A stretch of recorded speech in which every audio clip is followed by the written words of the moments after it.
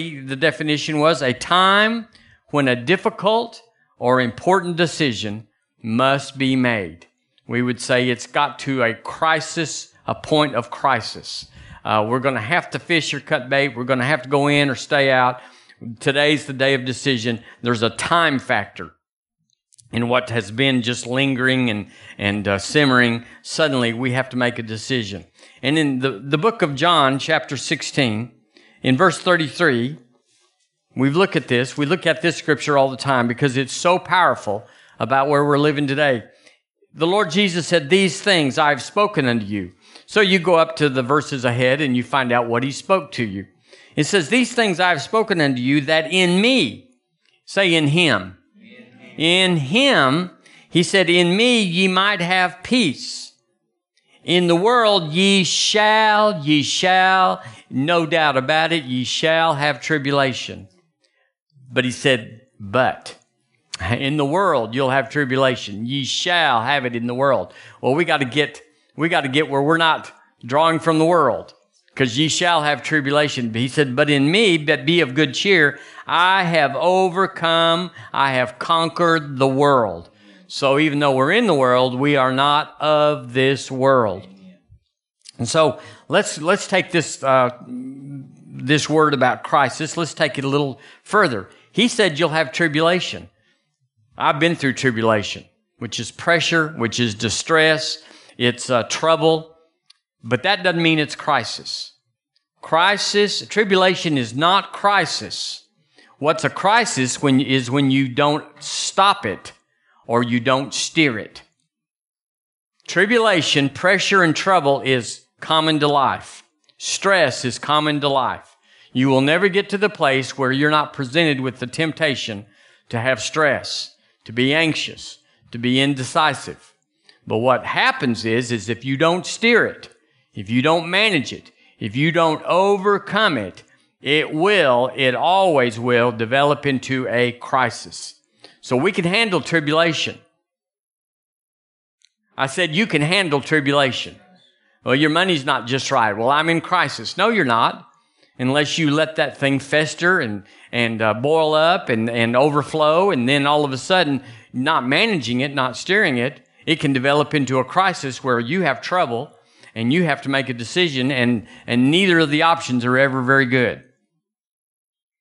The options at the beginning of the tribulation were right there. You could steer this thing out of a crisis, but if you don't steer it, if you don't dominate it, if you don't take authority over it, the smallest little symptom in your body, like, I'm not going to fool with that. If you don't take authority over it, if you don't get a hold of it, suddenly you have a diagnosis that you're not willing to bear, and you got trouble. Are we right? If you don't deal with your finances, you just let them go. Well, I'm just going to let my wife handle them, or whatever. I'm just going to let this happen. You can have a financial crisis, and it is not fun, and it will linger. You will come out of it. Every crisis has an end, but it won't be pretty on the middle of it if you don't steer it. And here's what I want to tell you this morning. Because he said in the world you'll have tribulation. I've overcome the world. In Jesus, there's always a way to win. I said in the Lord Jesus, in his word, there's always a way to win. No matter what the crisis, no matter what the tribulation, the pressure, distress, there is only one way to always win, and that is through the Lord Jesus. Yes. So tribulation has an end, pressure has an end, crisis even has an end, but it's not going to guarantee that it'll win except in the Lord Jesus. No event is a crisis unless you don't steer it in the Lord Jesus. Tribulation is not a crisis, but a wrong reaction to tribulation will bring crisis. Well, I'm mad at the preacher. I'm mad at the pastor. You don't even have to like the pastor to get what you need in church. How many of you had kids that they didn't like their teacher? And you didn't say, "You don't like your teacher? Well, I'm jerking you out of there. We're going to get you another room, another teacher, another school." No, you just said, "Buck up, Junior." It doesn't matter if you like him. You're going to learn history. You're going to learn algebra. You're going to learn English. And you just have to buck up and just put that teacher. Same thing in church. You don't like the pastor? learn, grow, overcome, get what you need, and pay no attention to him. And someday you might change your mind, or someday he might change. It's possible.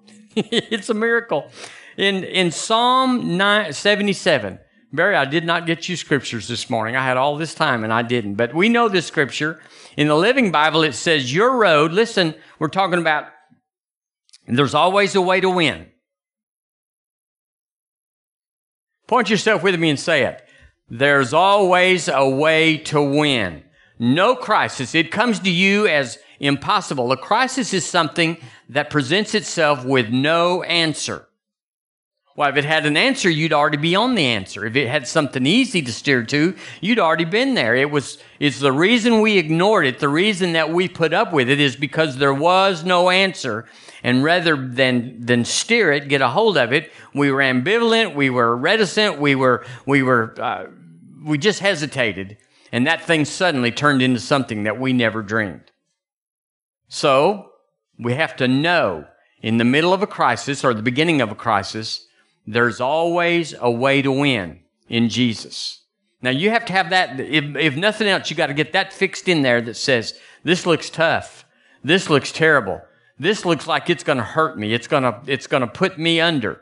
But there's always a way to win. In Psalm 77, in verse 19, it says, your road, remember this story? Your road led by a pathway through the sea, a pathway that nobody knew was there. Yay! I said, yay. Well, when did that pathway get there? It wasn't the evening before Moses was boxed in by the Egyptians behind him in the Red Sea. God put it in there when he made the earth. He said, we're going to need this someday. It'll just be sitting there for a long time. And I'm telling you, there's always a way to win in your life. God's looked ahead and prepared a way out. In 2 Kings chapter 6, I love this story. Verse 4. Listen, it's talking about the prophets. And they're cutting down some trees. And it says they cut down wood, but as one was felling a beam, the axe head fell in the water. Y'all remember the story? He cried, alas, and said, alas, master, for it was borrowed. And the man of God said, where fell it? Well, I mean, he fell in the water. It's in the water. And he cut down a stick and cast it thither, and the iron did swim. Therefore said he, take it up to thee. And he put out his hand and took it. There was always a way to win. It was certainly not conventional. It wasn't like, well, come on, guys, put your scuba gear on and go in there and find the axe head. He stuck a stick in there. Now, there's nothing natural, supernatural about sticking a stick in there. But there's always a way out when you believe it. In Matthew chapter 17, I love this story too. I love all these miracles. In verse 24 and 26 and 27, I've compressed these. If y'all look it up and say, well, there's extra stuff in there, I'm just getting to the gist because of time. It says the Lord Jesus was confronted by the tax collectors, and they said, does your master pay tribute? It says that they that received tribute money came to Peter and said, doth your master pay tribute or taxes? And later Jesus said unto Peter, go thou into the sea, cast a hook in, and take up the fish that first cometh up. Isn't that amazing? Peter could fish, and he was going to fish and get lots of fish. But he said, well, just get the first one. And when thou hast opened his mouth, thou shalt find a piece of money, that take and give unto them for me and thee. There's always a way to win. There's always a path out. You go, well, I didn't see that. You never will. That's what makes it tribulation. If it's like I'm hungry, well, the refrigerator's got lots of stuff. Go into the cabinet. Well, then it's not tribulation because there's plenty and you can eat.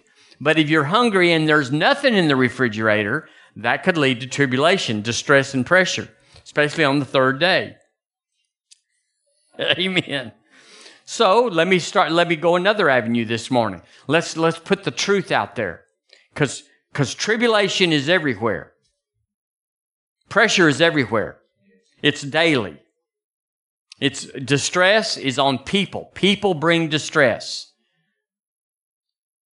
The desk that you sit at work does not bring distress. The magic marker that you write with, the computer, well, the computer may bring distress, but yeah, let's throw it in the river when we go over it. Amen. But here's the bottom line. Christians are problem solvers. Point yourself with me and say, hey, you are a problem solver. Now, that's the end of it.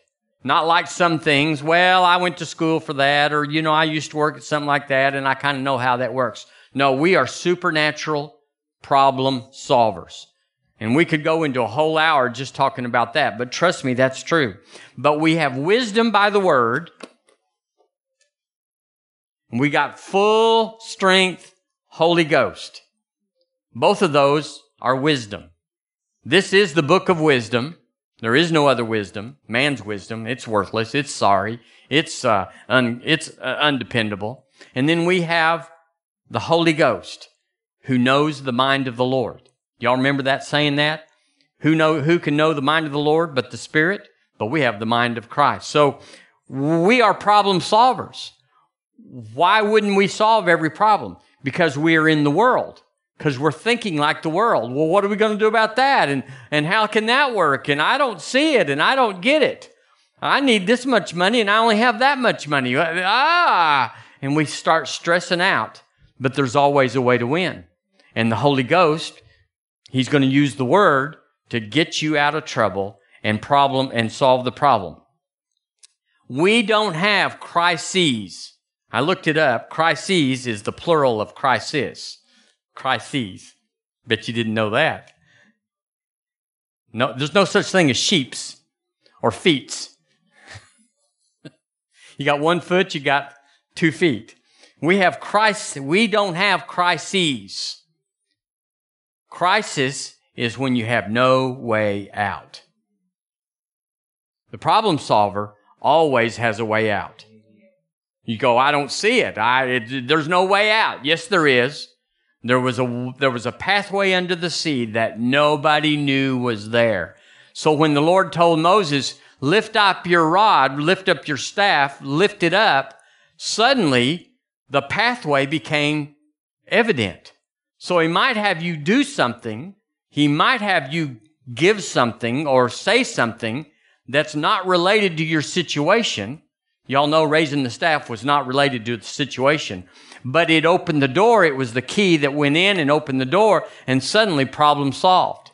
And what was so cool is they went down this pathway to the other side, and Pharaoh followed in, and suddenly, whoosh, the waters came back in.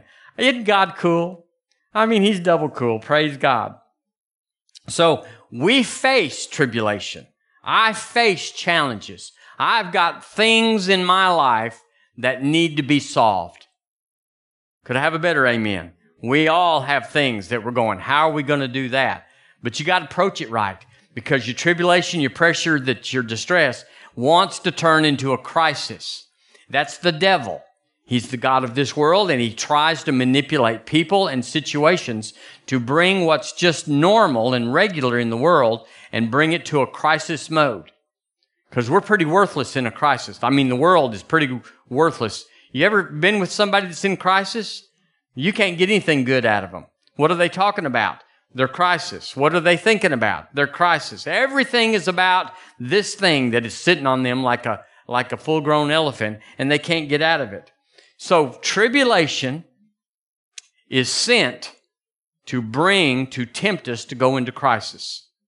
You can handle tribulation. I can handle pressure. I can handle distress, even though it's distressing sometimes. I can handle that. I can speak the word. No weapon formed against me will prosper. I'm the head and not the tail. He always causes me to triumph in Christ Jesus. Greater is He that is in me than he's in the world. I have a defense. I can put on the armor of God. Having done all to stand, I stand therefore. But if I don't do any of that, if I just sit there and take it, especially if I don't know that I've been redeemed, especially if I've messed up, and we all have, and the devil says, God's sending this to you, or God's allowing this because you were bad to the bone. This is what you deserve. And we go, yeah, I've been expecting it because I knew I didn't do right. I know that I did wrong. I sinned. and I deserve to have some sort of punishment. That's wrong thinking. I said, that's the lie against your life. And the devil is the instigator of that. He's the one that says, you're bad. I saw what you did, or you saw what you did. He'll tell you that, like it's you. So it's sent against you. Trouble is sent against you to bring you or tempt you to come into crisis. But we have the peace of God that passes understanding in the midst of the storm. And that's what peace is. Peace isn't when you're watching little deer eating over in the forest and the sun's fixing to come down in the color. That's not the peace of God. The peace of God is when it's raging around you. The storm is up and the Lord Jesus stands up and said, peace be still.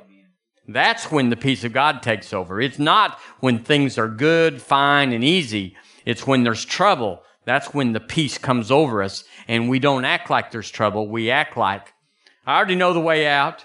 I already know how this turns out. You ever watched a movie the second time?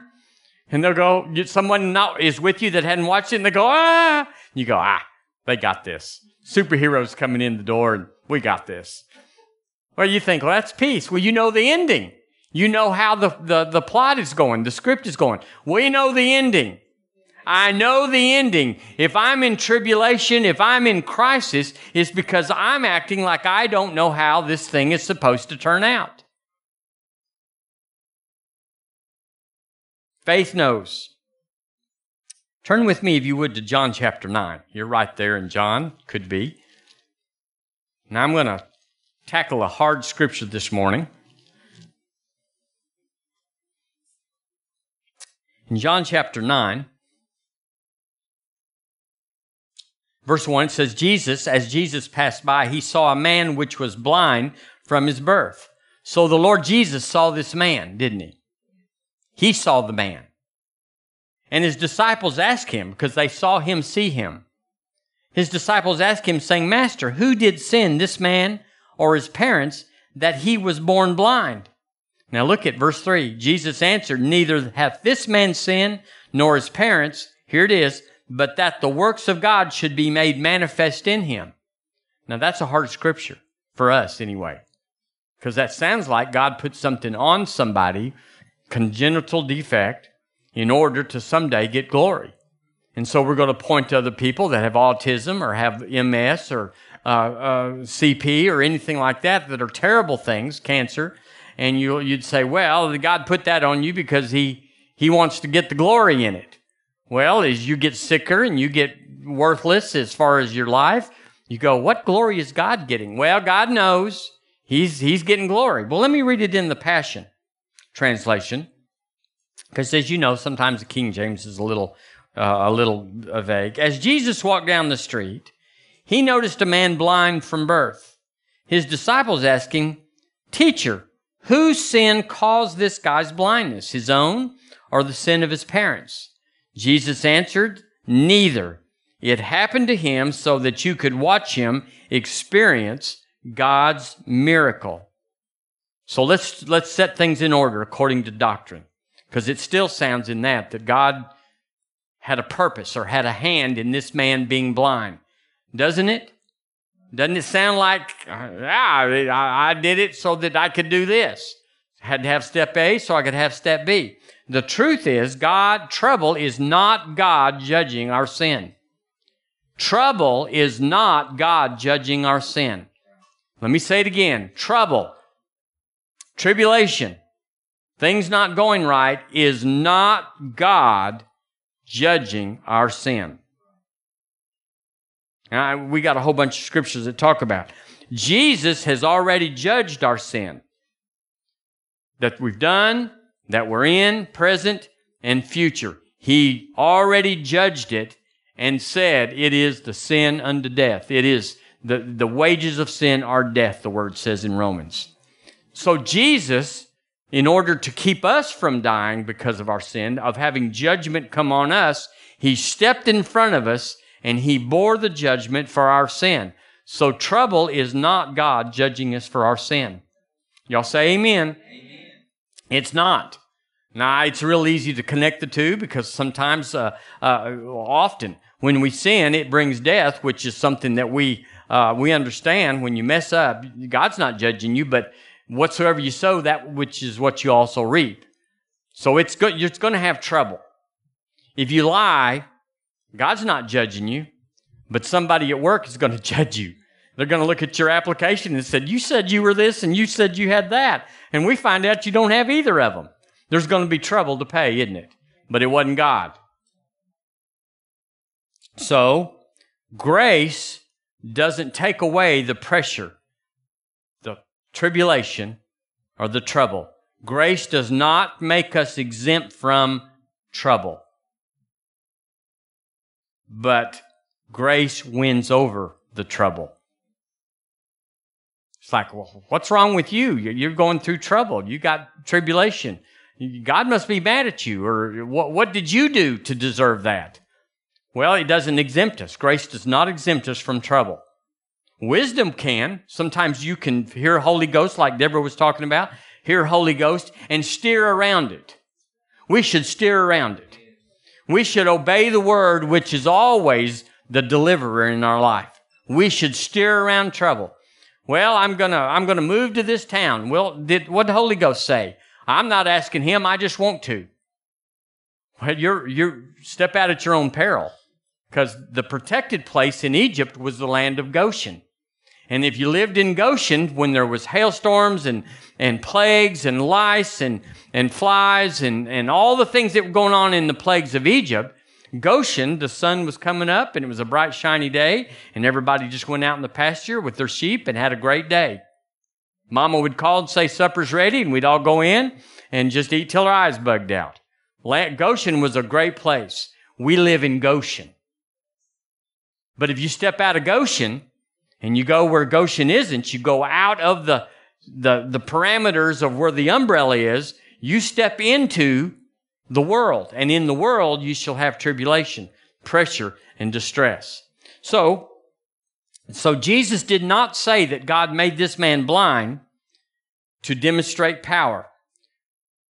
The truth is there's a supernatural power for every trouble or every situation that you and I face. This man was born blind, but there was a way out for him. The Bible says in Exodus 15:26, let me just read it to you. This man had a way out. And you have a way out. I have a way out. This man's way out was, if thou wilt diligently hearken to the voice of the Lord thy God, and do what is right in his sight, and wilt give ear to his commandments, and keep all his statutes. That's pretty heavy. I will put none, the word there is disallow, I will put none of these diseases upon these, which I have brought upon the Egyptians. And here's what it says, for I am the Lord that healeth thee.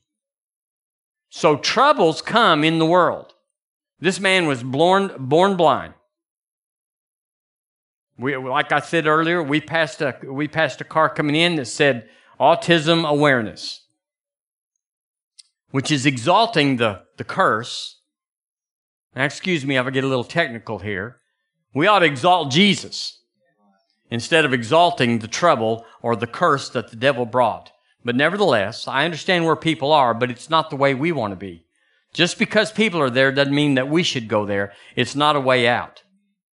Having walks for cancer and having runs and everything like that, it does nothing. I know I'm going to get in trouble over all this. I know, it's like, but, but it doesn't. If we spend our energy in the Word, it would. But nevertheless, you and I have a way out. So what about people that are born crippled? What about people that are born blind? There's a way out. This man's way out was there in the Word, but his way out happened to come a different way. Jesus himself came by and healed him of this trouble. But he could have got it another way. So let me go back to the verse here. It says in verse 3, neither hath this man sinned nor his parents, but that the works of God should be made manifest in him. So there's a pathway under the sea. There's a ram in the thicket. There's a stick that'll go in and get the axe head to swim. There's something that you and I can always access in the kingdom to get delivered from tribulation and to come out of crisis. The Lord Jesus wasn't saying God made him that way. The Lord Jesus had already said, that's in the world. This man was in the world. I'll tell you now, this is really going to get me in trouble. I know this. But let's just go to the ideal. The ideal is what God wants. His Word works when we get where His Word says we should be. So you go, well, why do parents have handicapped children? And I'll just stick it out there for the extreme. Well, it's just God's will. It's just what God wanted. It's just a burden. You know, it'll make you humble to raise a Down syndrome child. I know I'm going to get in trouble for this. But I'm telling you, what we're supposed to be, the ideal is we would do the Word. That our parents would have raised us up in the nurture and the admonition of the Lord, and we would have been taught and trained about the Lord Jesus and the power of God that we have as Christians. And we would have been raised up, and we would have married somebody consistent with the faith, who then he or she would come in and we'd be in agreement, and we would, before we conceived, we would pray a prayer of faith.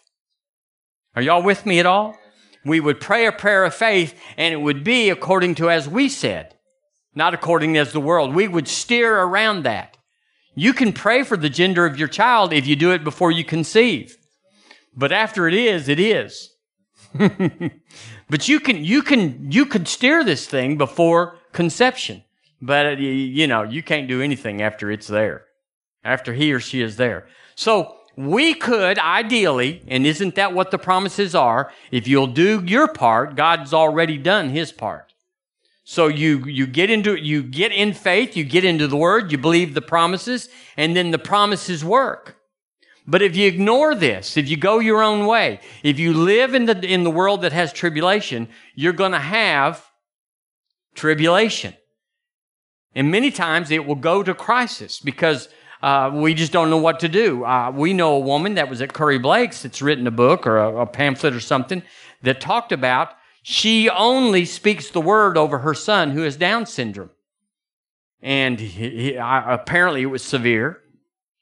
But she took him at an early age, just right from the beginning. And she spoke the word of God, the word of the truth over that son. And he's normal. I mean, as normal is. You know what normal looks like out there. Praise the Lord. Help me, Jesus. But she changed it. And we can change it. It took years to do it.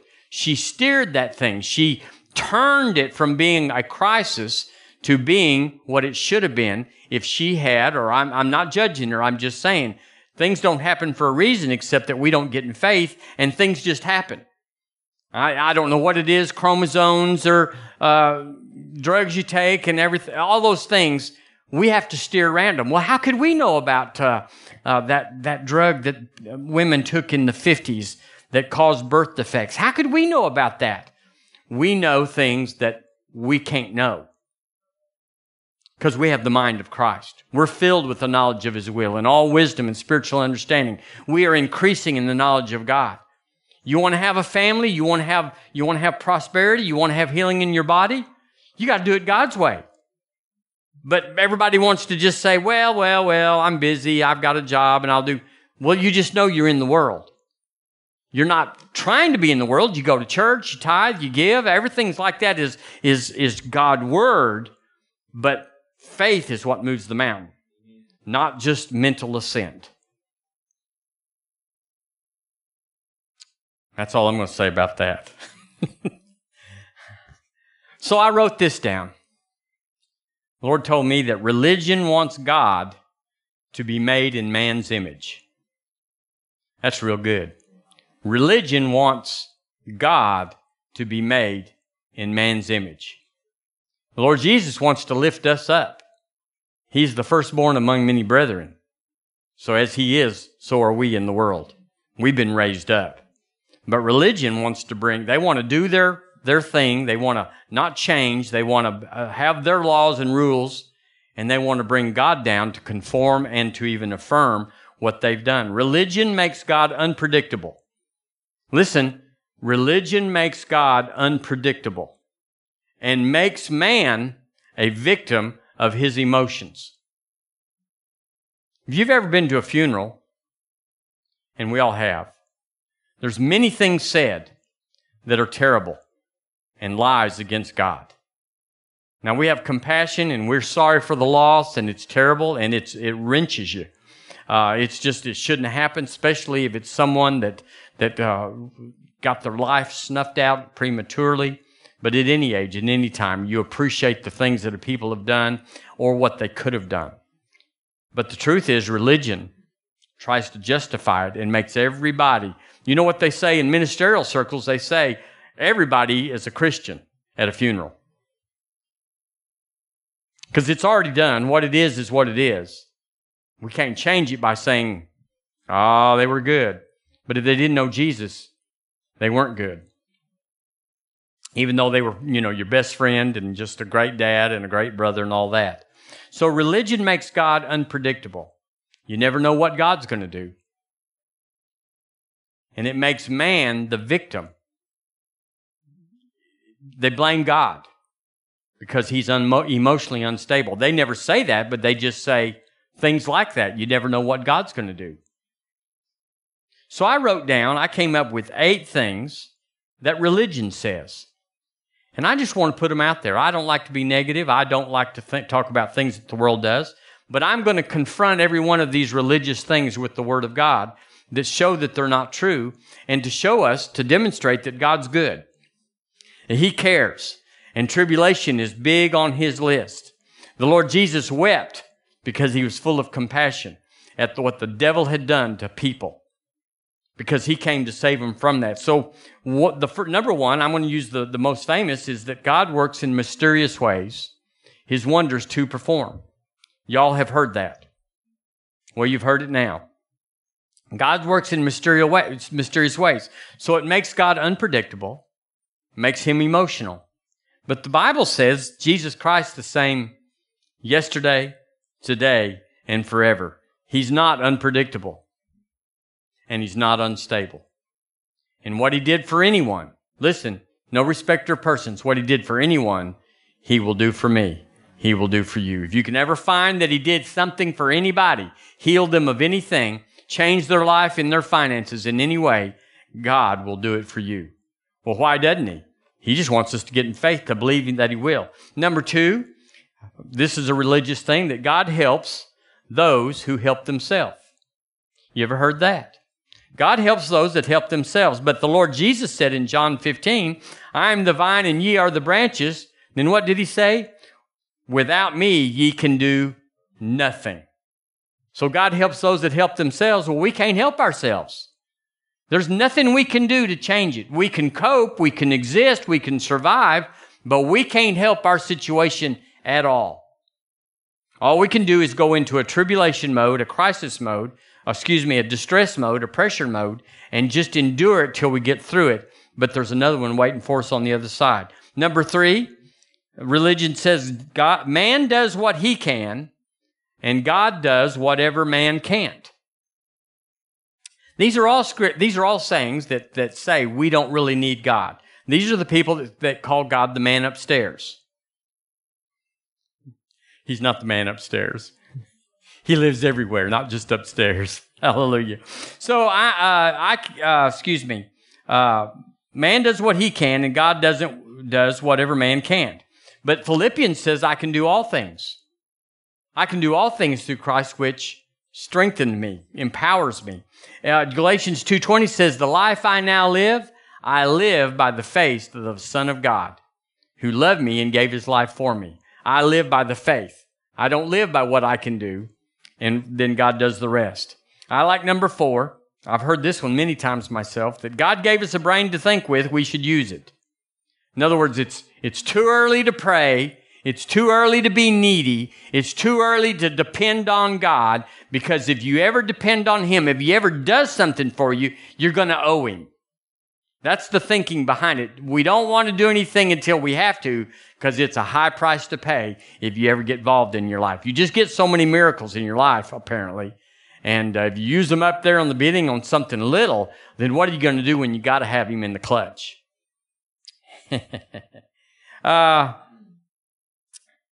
Let's see. What did I say? God gave us a brain to think with. We should use it. But 1 Corinthians says we have the mind of Christ. So we shouldn't use our brain. We should move from room to room. We should aim at our mouth with supper. We should drive on the right side of the road. We should use our brain for those things. And everything else, just give it to Jesus. Number 5, they said that they can't do anything more. It's in the Lord's hands. I heard this the other day. Well, we're sorry that we can't do anything else for your brother. Well, we understand. It's in the Lord's hands. It's not in the Lord's hands. Mark 11:22 says, have faith in God.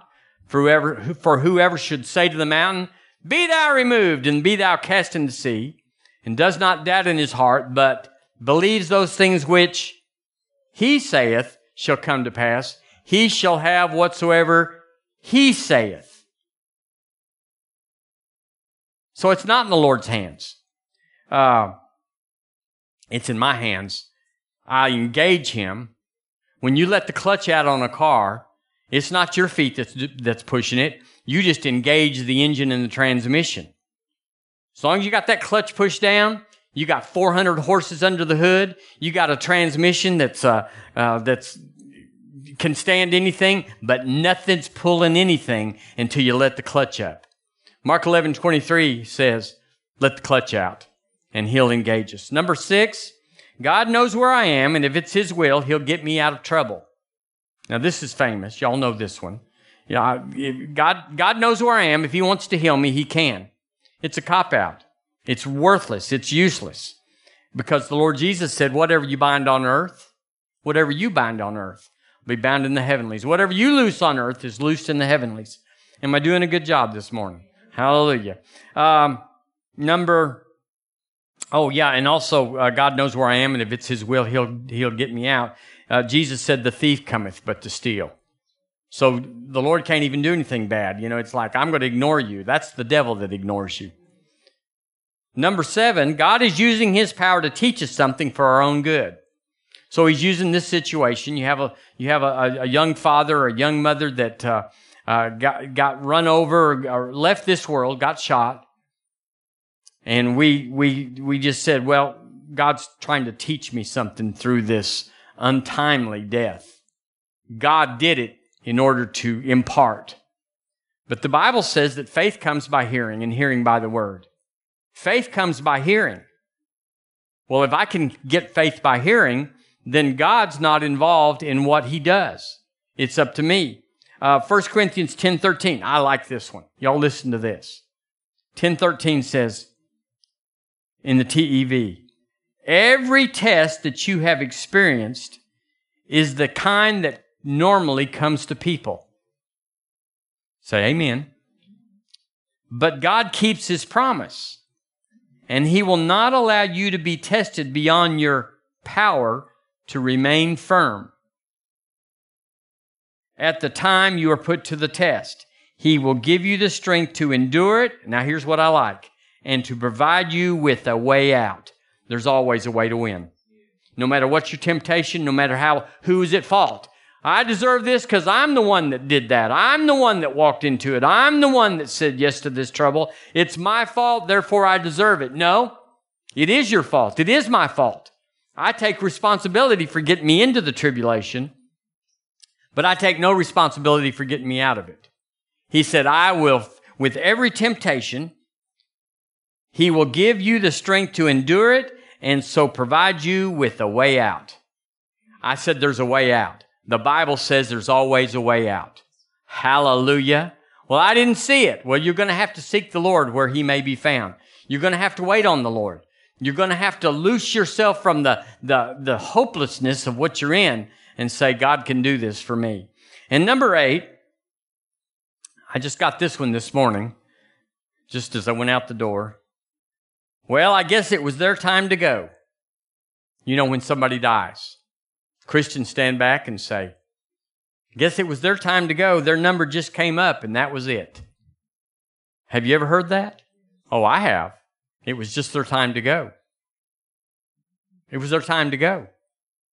You know, last week it wasn't their time to go, but this week it's their time to go. Last week they barely escaped, but this week the wounds or the trauma or the injury, they didn't survive it, and now it was their time to go. You know, it just doesn't sound right. It just doesn't sound like God's thinking. The Bible says in Psalm 91, verse 16, with long life, God said, I will satisfy you. Well, it's not my time to go until I'm satisfied. You go, well, that makes people live 200 years. No, in the world you'll have tribulation. This world wears you down. You don't, and heaven becomes more and more real. As you age, it's like, oh, Lord Jesus, please come quickly. And so you'll get satisfied and you'll have enough. Now I'm going to finish up with this. A crisis. I hate crisis. We dread crisis. We don't want crisis to come. We'll do anything to steer around crisis, and we should, but we should do what God says. Crisis reverses forward progress. How many of you ever been just sailing on, things going good, and suddenly you were intersected, you were T-boned by a crisis, and it changed everything? All your forward progress was over, and if anything, we start losing ground. We're secretly and silently mad at God. I've been serving you. Debbie had a grandmother that she was a soul winner. Oh my! We always heard about Granny, but when the doctor said, "We think you have cancer in your hip," and she was so mad at God. I mean, she's a soul winner. She loves it. She's the one with the Jesus board, 8 foot tall, going down her wall. She said, God, this isn't fair. I'm a soul winner. How many of y'all know that's wrong doctrine? It doesn't matter what you've done. It matters what you believe. Because the man that had never been a soul winner has, as a matter of fact, been an obstacle and a roadblock for people. And people looked at him and said, if he's doing that, I can do that. A roadblock, and yet the Lord wants to heal him as much as the soul winner. You go, that isn't fair. Sure it is. Faith changes everything. So suddenly you can cut off your past, your neglect, your willfulness, your rebellion. You can cut it off and say, it's not going forward because I'm in faith.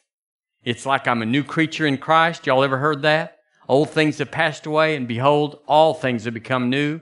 I had a terrible past, but I got a wonderful future. The Lord just doesn't pay attention to our past because Jesus solved the sin problem. Say it with me. Jesus solved the sin problem. And it's not a problem anymore. It is to religion because they use it as a club to beat you over the head and to keep you. Crisis makes your Christianity ordinary and normal. When you have a crisis, you're just like everybody else. What's different about you? Crisis blunts your boldness. Well, I've seen that in my own life, where you just like, you had a crisis, and you didn't come out of it as good as you wanted to, and you just don't want to talk to anybody about how powerful God is because you just went, you know what I'm talking about? You've kind of been under the bus, and so you get blunted. But on the other hand, handling pressure, distress, crisis, accelerates forward progress. James told us that. He said, blessed is the man that endures temptation. He's going up. He's going up. So we have to win at temptation, don't we? We have to win. We have to come out of pressure before it goes to crisis. We have to. Well, I don't feel like it. I'm tired and I'm wore out and I'm emotional. Sure you are. We all are. When crisis comes or pressure comes, we all want to just say, I think I can outlast this. I can hardly tell you how many times I got a little symptom, got a little scratchy thing in your throat, and you go, I'm busy. It's just that. I will just gargle, or I'll just whatever and take aspirin or whatever. And suddenly you got strep or whatever. It's like, I could stop this. Are y'all here? So, handling pressure accelerates forward progress, and it increases your boldness. If you ever have a testimony, just like this testimony this morning about two people that word of knowledge got them healed, whoo-hoo! God, give me another word of knowledge. I mean, it just makes you like, let's go for it. Hallelujah. And I like this one. Preventing a crisis or handling pressure denies the devil, and it neutralizes his work. It denies the devil. He's come to steal, kill, and destroy. And when you stand against him, it denies him, and it neutralizes his plan. Let me read you a scripture in Luke. I'm through with this. This is actually it. Luke chapter 4, in verse 13 in the Amplified. Y'all know this one. Jesus had been tempted for 40 days. And he won every battle with the word. He said, "It is written." And when the devil had ended every temptation, he temporarily left him until a more opportune and favorable time. Guess what? There was never a more opportune or favorable time. Once you win at temptation, at tribulation, at distress and pressure, once you win, you're emboldened. You've cut the devil off, and he's got to come at you another way because that way doesn't work anymore. Once you win in any venue, your money, your body, your children, once you win, you're emboldened, and the devil can't come that way for a while. And if we keep ourselves stirred up about what happened, he'll never get back in that way. I've been through so many things financially. You can't even know what I've been through. I've been to Old Billy and back and then win again. I've had all these things happen. And every one of them tried to turn into crisis. And a couple did. I'm older than I've ever been, and I've had plenty of opportunity to not believe God for money. I've never had a vocational job since I've been in the ministry. In 40 years coming up this January, I've never had a vocational or a secular job. And hey, I'm glad all of y'all do. Don't quit your job because I didn't have one. I've got a job. But what I'm saying is, the Lord's provided for me. And I hadn't been living under the bridge or in a tent. But it's because I had to pass some pressure, some temptation, and some distress. I had to win. I've seen everything, including the kitchen sink, go by. And then I saw it go by again. And the third time it went by, I figured he didn't have anything new because it was going by with the same stuff. I wouldn't brag that I'm indomitable in finances, but I'm saying the devil can't scare me with them. I've just seen the miracle power of God over and over and over. And I just know it's who I am. I know he will provide for me. And so I can be strong about it. I can share that. I can testify of it. I can encourage, because what he does for one, he'll do for all. The word says it. It's not my testimony, but I do have an affirmation. People that deny prosperity or healing, they have an argument, but I have a testimony. I have an experience, and you can't talk me out of it because I've been healed. I've been delivered. I've had the devil be sitting on me full press, and the Lord take him off because I stood with the Lord. And not me. All of y'all have a testimony. We all have a testimony, but we got to stay out of crisis. No more crisis. No more crisis. With me. No more crisis. Tribulation will come. Pressure, even distress, but no crisis. We can steer around every crisis that the devil brings or that we don't steer. Amen. Would y'all get something out of that? Praise God. We're getting Jesus strong. Not mentally, certainly not religiously. We're getting Jesus strong, and it's changing everything. I had a word this morning. I've got a word, I should say, about somebody's throat, and it's damaged. It started out like there was an accident or something, and your throat got damaged, and it's not getting better. Matter of fact, you're having troubles with it, and you've been to the doctor, and they're working with you. And I say in the name of Jesus, that throat is healed right now. And I speak to that throat and I tell you to be healed, to be changed, to be turned around in the name of Jesus. And then I see someone, this is a little different, that's got severe toenail trouble. And if you ever have seen people with toenail trouble, it's trouble. It's bad. It's not like cancer, but it's trouble. And so you've got trouble specifically in your right foot, and it has really hindered you and shut you down. And there's no short-term effect, a cure. It's like you got to be on therapy and you got to do this and that and the other. And I tell you in the name of Jesus, if you'll receive it, I speak to that toenail and I speak to the cause that's caused it to come up and be a problem, a pain to you. And I tell it to stop now in the name of Jesus. Be healed and be made whole in the name of the Lord Jesus. Amen. Amen. Well, if that was you here in the room, just tell me about it when we get through, so we'll be encouraged. It's really amazing that people, I talked to Joe Morris. Joe has more miracles in all of his meetings, but he tells a story about somebody that in his meeting was miraculously turned around. He had a word of knowledge and it changed him. I forget what it was. It changed their whole life. But they didn't come up and tell him. They didn't write him. They didn't call and say, they didn't tell their pastor. And so he came back to that church sometime later, 1 or 2 years later, and they said, "Do you remember me?" It was over 3 years. He said, "No, I don't remember you." "Well, I'm the one that you spoke this, and it was this, and all of a sudden God healed me and I turned to that." Wouldn't that have been good for Joe to have that to go around the world with and to open his meetings with and say, "Jesus just got somebody healed of this terrible thing. Y'all come down if you got something going on because the Lord will heal you just like he healed then." But he didn't have that testimony. He had others, but he could have had that one. Tell somebody when you get healed or when your finances come in. Tell somebody, because the devil will steal it from you. He will steal it from you if nobody knows about it.